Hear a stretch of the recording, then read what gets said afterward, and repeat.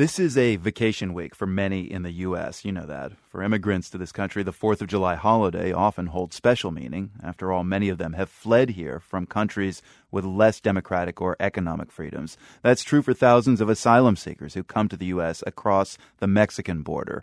Some sneak across the Rio Grande, others simply present themselves to Homeland Security officers and ask for help. They're then held in detention for months while they make their cases for asylum. Upon release, many go to Casa Marianella, a shelter for immigrants in Austin. Some have already received asylum. Others have cases still pending. Reporter Amy Bracken brings us a few stories from asylum seekers who found this Independence Day to be extra special.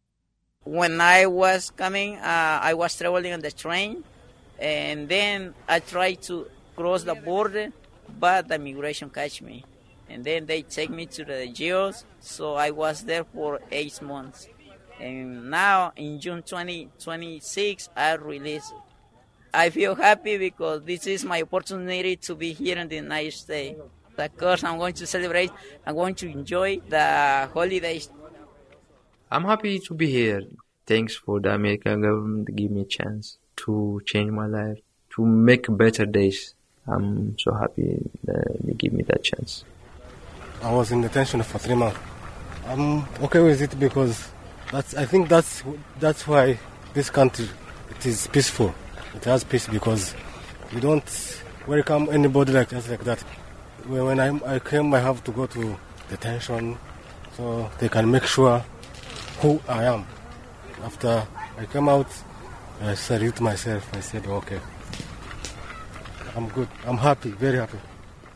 Yeah, this is the first time I'm going to celebrate a closer road to permanent citizenship, so I'm very excited about that. How close are you? A year away. Yeah. So next year will be a real celebration. Next year, yeah. I'll be just so ecstatic.